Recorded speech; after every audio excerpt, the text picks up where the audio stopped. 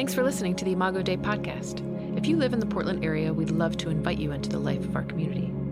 You can find out what's going on at idcpdx.com/events or on social media at Imago Dei PDX. Good morning, Imago Dei. Can we show some love to our online community who are joining us today? We want to welcome you. We are glad that you're with us today. We are in our first week of Advent, and so if you are new to Imago, we celebrate Advent a little differently. And I want to go back this year to kind of the beginning of why we do Advent the way we do. So in 2007, that's a long time ago, I'm realizing, we started with kind of a problem, and there's a slide I want you to see. We started with a problem, and we asked the question, how do you celebrate Advent, the birth of Christ, in a consumer culture? Next slide. Right? How do you do that? Because here we were realizing, like, this is the most, like, one of the high points of all of Scripture, of all of the story of God. God coming to take on our humanity.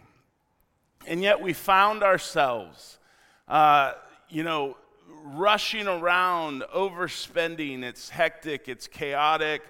People are frazzled, and it's drowning, in a real sense, the story of Jesus out. And so there were a few pastors, and we began to imagine how would we enter our story? How would we tell our story differently? Eugene Peterson says it's not enough simply to read the Scriptures, but that the point is to get the Scriptures lived. And so how do we live this Advent story? How do we get this radical story of the birth of Jesus lived in our day, in our time, in a culture like ours, where people trample over people to run to get the latest and greatest TV or video console or whatever it is? And the church's most prophetic voice is never pushing back on greed or consumerism, but it's like, why don't you say Merry Christmas instead of Happy Holidays? That's not really prophetic, by the way. And so we came up with these 4 tenets: spend less, give more, love all, and worship fully. And they really, as you will see, are connected to the story. Those tenets are meant to move us into the story, to get us to live this story. Spending less comes from the fact that we are resisting the empire of consumption and redistributing those funds to those who need Christ's compassion in the same way that Christ resisted the empires of power and came in his own poverty to make us rich. We give more, meaning we give of ourselves. We give gifts that are meaningful, because when God decided to give us a gift, he gave us his Son to be related to, not stuff. We do all of that so that we can love all, because Jesus took on our humanity in order to display God's love by giving us his own tangible riches through his self-sacrifice. So we use the money that we didn't spend on gifts and consumption and overconsumption. We use that to love those who Jesus told us to love in his name, which is the least of these. And we do all of that not to pat ourselves on the back, but simply to get ourselves into the story, which is a story about worship. We do all of that so we can worship fully. All of these are practices just to move us into the face of our King and his kingdom and help us get pulled away from these other altars of consumerism over compassion. Now, this is, I promise you, a better story, right? I remember the first year that we rolled this out, and there was so much anxiety, right? Like, oh my gosh, it's not enough that we already did away with the red guy in the red suit. Like, you've ruined everything now, and now you're taking away presents, and that's not what we're talking about. We're talking about we're still giving gifts. We're still buying gifts even. We're just not going into debt. We're just not equating our love for each other with the amount that we spend on each other. We're just not buying into those lies. Everyone got anxious, like, what about the kids, though? What about the kids? And the truth is, over the last 15 years, the kids have led us. They get this way better than we do. And so today, for those of you that are new or have been on this road for just a little while and aren't sure about it, today and this year, we're doing a reset. We're going to go back over these 4 tenets to once again remember, like, why is it that we do what we do? What is this story? And how do we really get ourselves into this story? And today I want to talk about this really important one, which is spend less. And I realize that I'm preaching this between Black Friday and Cyber Monday. So it might be way too late, according to most of the emails that I've gotten from stores. But I got us, at least we're before Monday, right? So, and I'm not trying to bum out your Monday, maybe I am. I don't know. Like, we'll see how this goes. So, one of the things that I think is important to realize that when we talk about spending less, we really are talking about something that's important to this story, to this Christmas story, this story of Christ's birth. Because the story of Christ's birth, while we sort of have cleaned it up and made it very comfortable, sort of domesticated it to the American consciousness, it was a political story. And particularly in Matthew's gospel, we find that Matthew deals with the primary political ramifications of Christ's birth more than the other gospels. For his gospel, his purpose was to show that Jesus is the fulfillment of the Old Testament's promise of a Messiah, that he had the right to the throne of David. He shows through the genealogy that Jesus, if there had been a throne in Israel, and it wasn't under Roman occupation, that he would have been the one that had the right to sit on that throne. He quotes the Old Testament more than any other of the Gospels. He has 9 additional proofs to make his point about Jesus being the king. And it really comes to bear at the very beginning in Matthew 1:1 when he starts his genealogy. He kind of lays out the point of where he's going. And he says, this is the genealogy of Jesus the Messiah, the son of David, the son of Abraham. And those 3 titles kind of wrap up everything about what Matthew wants to do. He wants to say Jesus is the Messiah, the Spirit-anointed one that has come to be the Savior of Israel.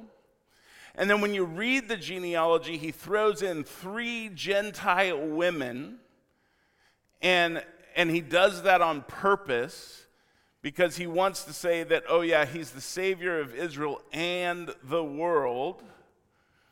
And he is also the son of David, the king, the royal one. And he is son of Abraham, the one who God covenanted to be with all the time, to be his God and his people. And that's a primary point that he is making, is that this is a royal pronouncement And this is a royal genealogy that he lays out in Matthew 1:1. And so when we get to Matthew 1:18, we have this vision that Joseph has from the angel. And it says this is how the birth of Jesus, the Messiah, came about. His mother Mary was pledged to be married to Joseph. But before they came together, she was found to be pregnant through the Holy Spirit. Because Joseph, her husband, was faithful to the law, yet didn't want to expose her to public disgrace, he had in mind to divorce her quietly. But after he had considered this, an angel of the Lord appeared to him in a dream and said, "Joseph, son of David, do not be afraid to take Mary home as your wife, because what is conceived in her is from the Holy Spirit. She will give birth to a son, and you are to give him the name Jesus, because he will save his people from their sins." And all of this took place to fulfill what the Lord had said through the prophet, "The virgin will conceive and give birth to a son, and they will call him Emmanuel," which means God with us. And so after the genealogy, we get this narrative, and here's Joseph, and he's pledged to be married to Mary, who is this teenage, sort of, at this point, an unwed woman from this rural town in this backwoods place called Nazareth.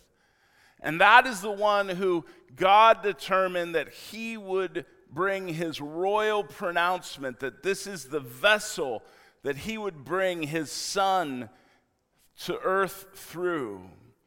But in Joseph's mind, this is just a scandal, and he doesn't want to disgrace Mary, and so he decides, well, he's just going to divorce her and make it real quiet.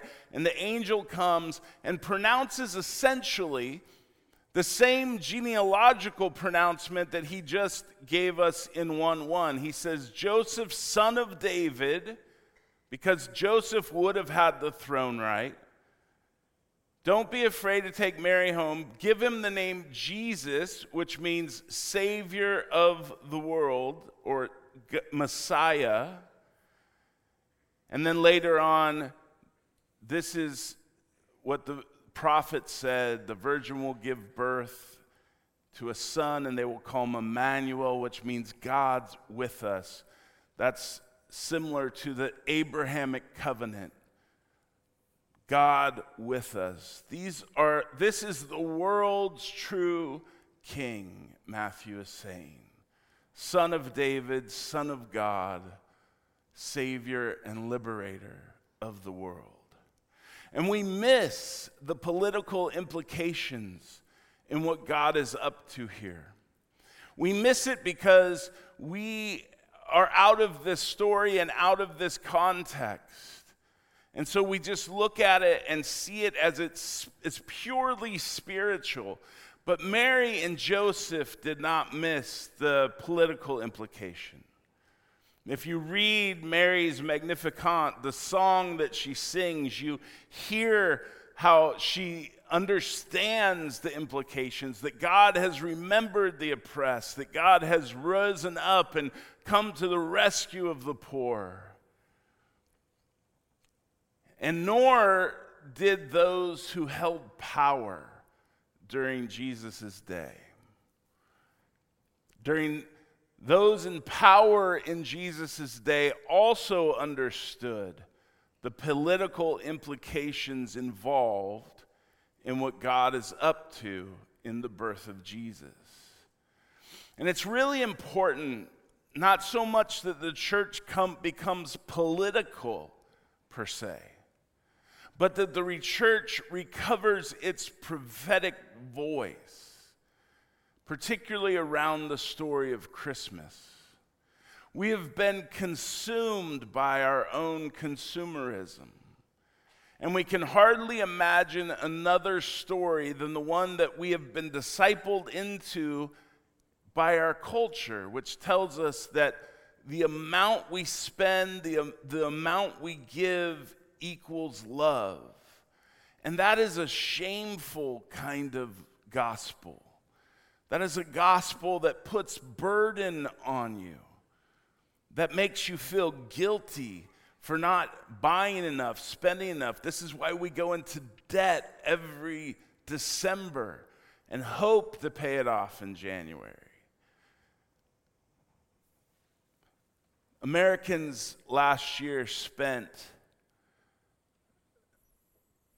$886.7 billion at Christmas. This year it is estimated that we will spend between $943 and $960 billion on Christmas. It's estimated to solve the world water crisis, just to take one global need, that it's $20 to $30 billion. That's 2 to 3% of what we spend on Christmas. We are nearing $1 trillion a year on Christmas. That's not crazy, right? And so for us, the question is Advent a time where that's the story we're supposed to tell? Or is it a time where we're supposed to join Jesus in his own subversive coming, where we refuse to be bought by buying what we can't afford, and we refuse to keep for ourselves what was meant to be given to others? This baby Jesus is a radical revolutionary, not that sweet baby in the manger scene, so tender and mild, right? This baby keeps kings awake at night, filled with anxiety, as we'll see in Matthew chapter 2, verse 1. After Jesus was born in Bethlehem in Judea during the time of King Herod, the Magi from the east came to Jerusalem, and they asked, "Where is the one who has been born King of the Jews? We saw his star when it rose, and we have come to worship him." When King Herod heard this, he was disturbed, and all Jerusalem with him. When he had called together all the people's chief priests and teachers of the law, he asked them, "Where is the Messiah to be born?" "In Bethlehem in Judea," they replied, "for this is what the prophet has written. But you, Bethlehem, in the land of Judah, are by no means least among the rulers of Judah, for out of you will come a ruler who will shepherd my people Israel." When the Magi come from the east, they come first to King Herod, and they come with such boldness to be able to go to the king and said, "Where's the king?" I mean, if you think about that, what courage that took. But King Herod is someone who held absolute power and position and privilege. And yet something about this baby that is born in basically the side of a hill, in complete poverty and total obscurity, causes this king and his empire to be filled with anxiety over the threat of this poor peasant child from Nazareth. Who was King Herod? I want you to see this slide. King Herod was, in Matthew's gospel specifically, he highlights Herod and gives us this picture of this clash between the child king, and really Herod is a self-proclaimed king of the Jews, Herod the Great. When you read through the Gospels, you'll notice there's 3 other Herods. Those are Herod's sons. But when Jesus is born, we're dealing with Herod the Great. And Herod was known as a brutal tyrant of a leader. He killed his own children. He killed his wives when he suspected they threatened his throne. He took the throne through political alliances and marriages. He wasn't born king of the Jews, and so he manipulated his way to take the throne. He was a powerful military ruler. He had accumulated much wealth. He built a lot of things within the arena in even the temple, but was never fully accepted by the Jewish people. And yet there is something about the baby that's born named Jesus that he believes is a true threat to his throne. And as we've seen in Matthew's genealogy, that Jesus has the actual throne right, and that Herod is a puppet king for Rome. And we see that he is so threatened that later on there's the count where Herod basically pronounces the genocide of all young males between certain ages up to age like 3 in the region, because he was trying to get rid of the threat to his power. He was willing to kill the baby, to kill all the babies. Now, that isn't the Christmas story that most of you grew up with, right? We don't sing songs about that Jesus that comes with such political sort of tension and conflict. And what in the world could this baby that's born to Mary and Joseph from Nazareth, how in the world could that baby threaten this king with his military and his power and his money?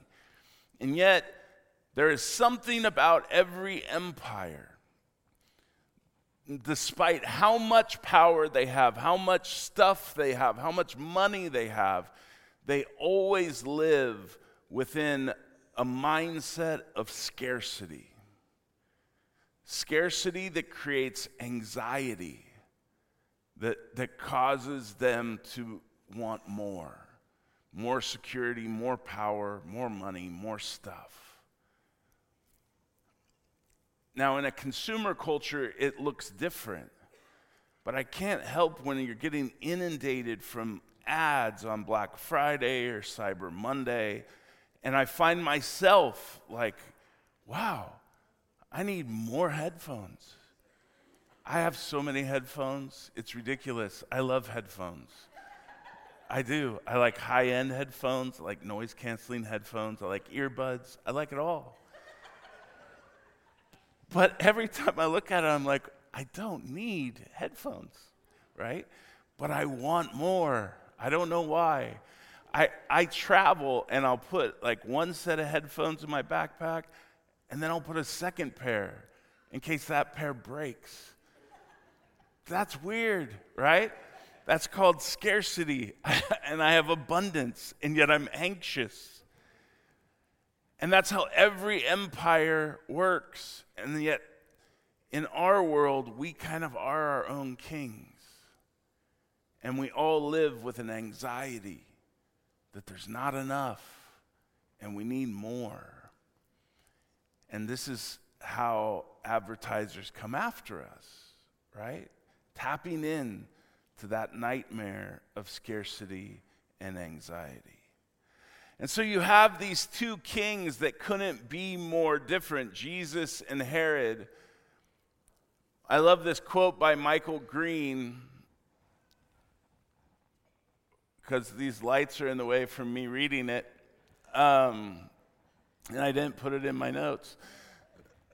So go ahead and read that.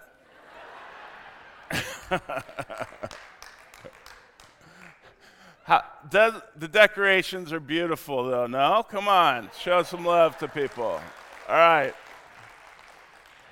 Michael Green says, the note of contrast is strongly emphasized in this short account.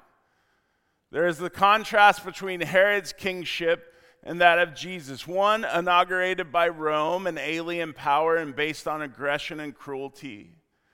The other originating from love, shown in vulnerability, entering to its kingdom through the cross. Herod was 33 at his inauguration, and Jesus the same age when he died. What a contrast. Matthew underlines particularly the contrasting responses to Jesus. We have seen how the Magi pursued what they knew to be the utmost of their powers and made an act of obedience. It's basically like deference and obedience and dedication that takes our breath away. Those wise men sought him wholeheartedly, and wise men and women still do. But over and against them stood Herod and the Jewish clergy. Herod's response was hatred and fear. Hatred of anything or anyone that threatened his self-centeredness, and fear of a possible rival, however improbable. The lust for power blunted the better qualities in Herod's character. And power still has the corruption tendency today.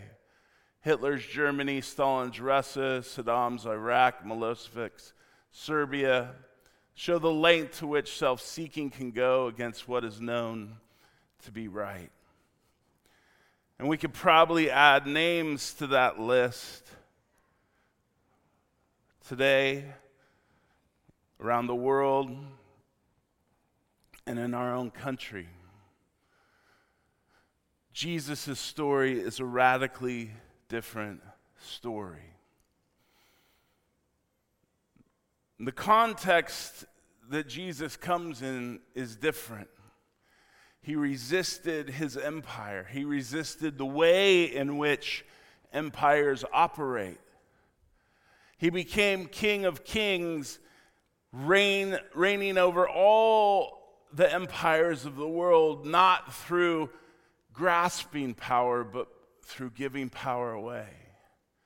He became poor to make us rich, not by taking, but by emptying himself.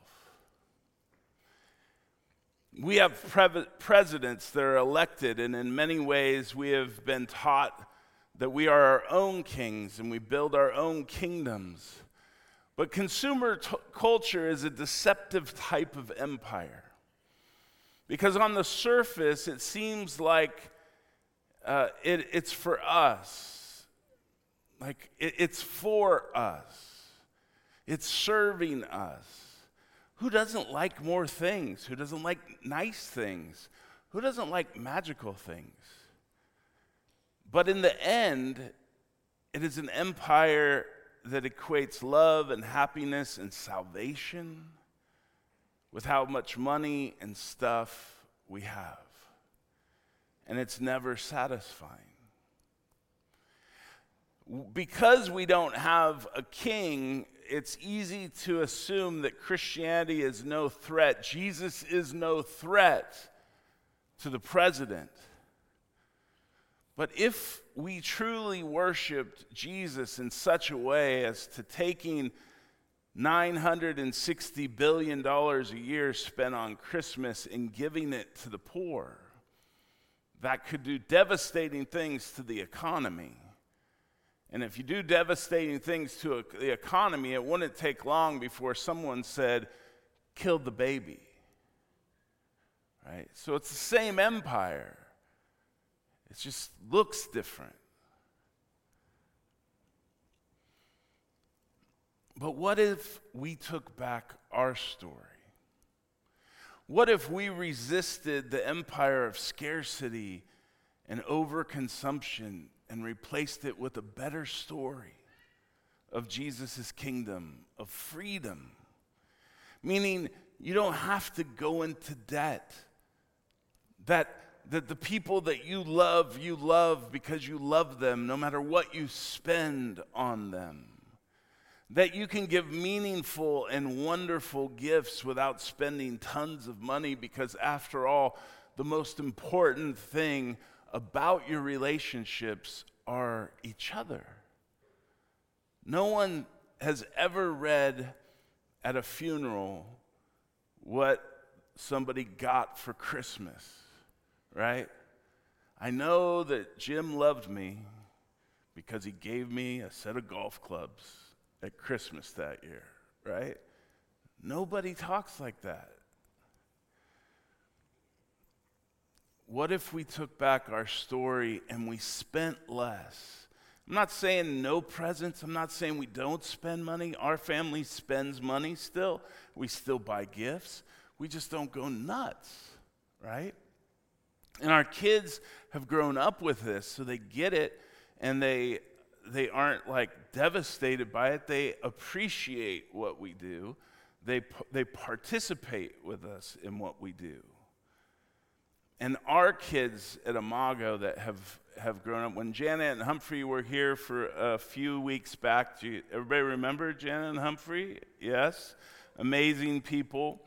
When we were in staff meeting talking to them on Tuesday, it was so fun to get to have Rachel and Michelle share with them, because it really has been our kids and our families who have led us in this Advent story year after year, embodying this worship in creative and beautiful ways. But it starts by saying, no, we're not going to go crazy with spending. We're going to resist that. We're going to resist that not just because we're like bah humbug. We're resisting that because we're going to tell a better story. We're going to spend less so we can actually give more, so that we can love more people collectively, and so that we can worship more fully and have the freedom and the space to do that at Advent. The first year we did Advent Conspiracy was 2007. There were about 4 churches that did it. And we didn't know what we were doing. We came up with these things and we were like, yeah, let's see what happens. And we just thought it would be like maybe a one-off crazy idea. And that year, between the 4 of us, we brought in $500,000 between 4 churches. And we began to work with Living Water in one region of Liberia called Mount Barclay. And over the next few years, we were able to put in not just water projects, but schools and churches and businesses in this entire region, right? Saturating it with our partners on the ground over there. And we began to see, like, this is such a better story.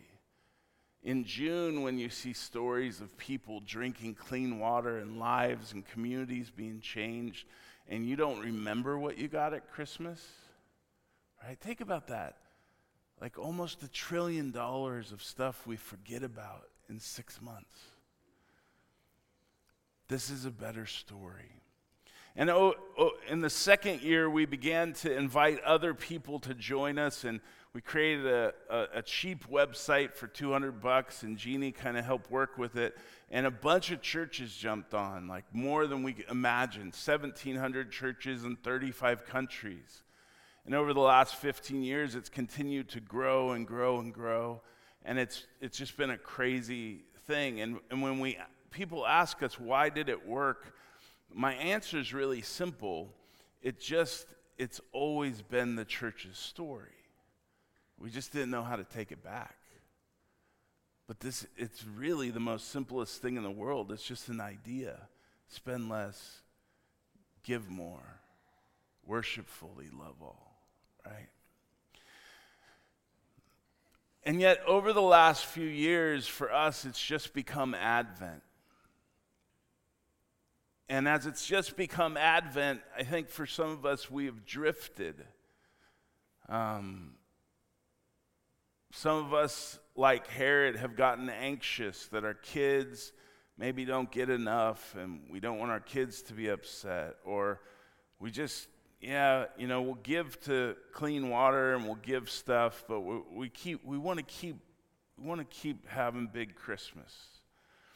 And if someone was able to actually see our bank accounts, if they were open before someone, what story would they tell about our worship?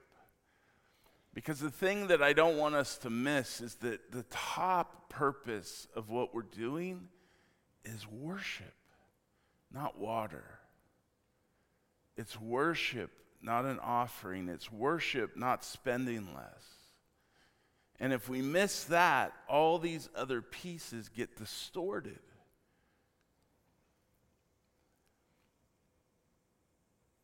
giving over the last few years at Imago, our AC giving, has been the same amount by which we have missed our general budget giving, which I'm super grateful for both. But what it tells us is that we're probably robbing Peter to pay Paul. Not necessarily spending less to give more, but just transferring this giving to this giving. And this year we're doing a reset because we're not interested in just drifting off of the worship, because that's the whole point. Amen? We're doing a reset to once again enter our story because we believe it's a better story, a life-giving story. That we would still give to the church, but this would come from what we don't spend at Christmas. And it would go to those who need it locally and around the world. This Advent is the Advent where God's true King was given to us, the King who changes the world. And that starts with resisting not herald, but unbridled want and unbridled consumerism. Spending less to give more means learning to give relational gifts that create memories and moments that matter more than stuff, so that we have space to worship Jesus, so that we have space to love those he loves. And it takes, when you feel that resistance in you to do this, that's because it takes faith to do this, right? We're talking about living like radical disciples for the next 4 weeks. Imagine it. I know we're supposed to do it all the time, but let's just try to do it for 4 weeks and see what happens. It takes faith to do this. Do we really believe that Jesus' way is the better way? And I believe we do. And I believe it because we've done it for year after year and we've seen it. As the worship team comes, I want us to prepare our hearts for this table today. It's amazing to me that this baby who was born in poverty has been setting a table for 2,000 years for people all over the world to dine at. Because that baby that was born to ultimately die and rise and reign forever. This king who lived in poverty was crucified to make us rich with his riches in his grace.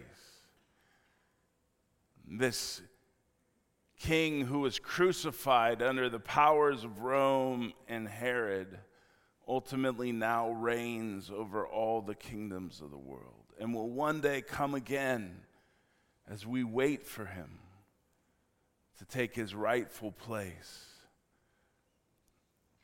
And so communion is this meal that Jesus sets before us to remember the cost of his kingdom, but also the gift of his grace.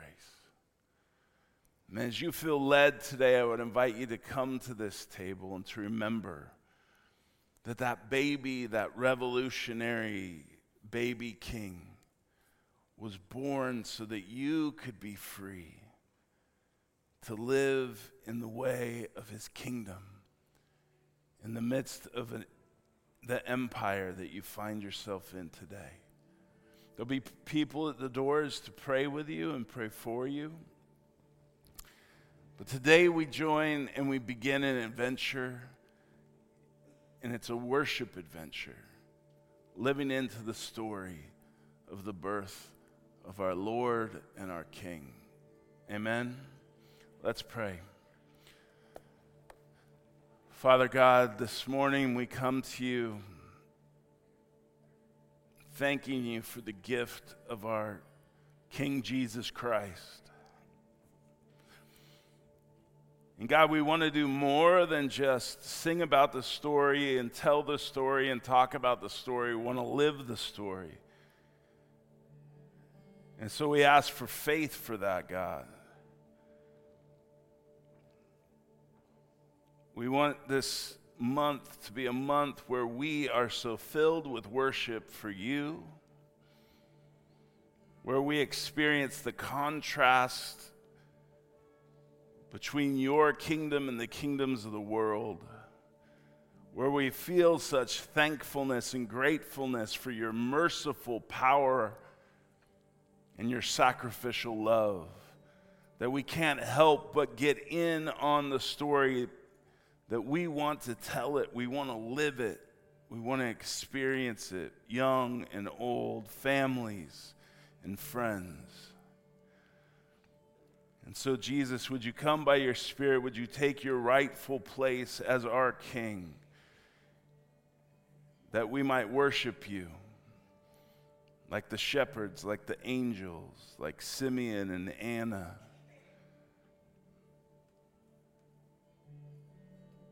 For you are our God and our King. You are our Emmanuel, Son of David, Son of God. We give you praise. Amen.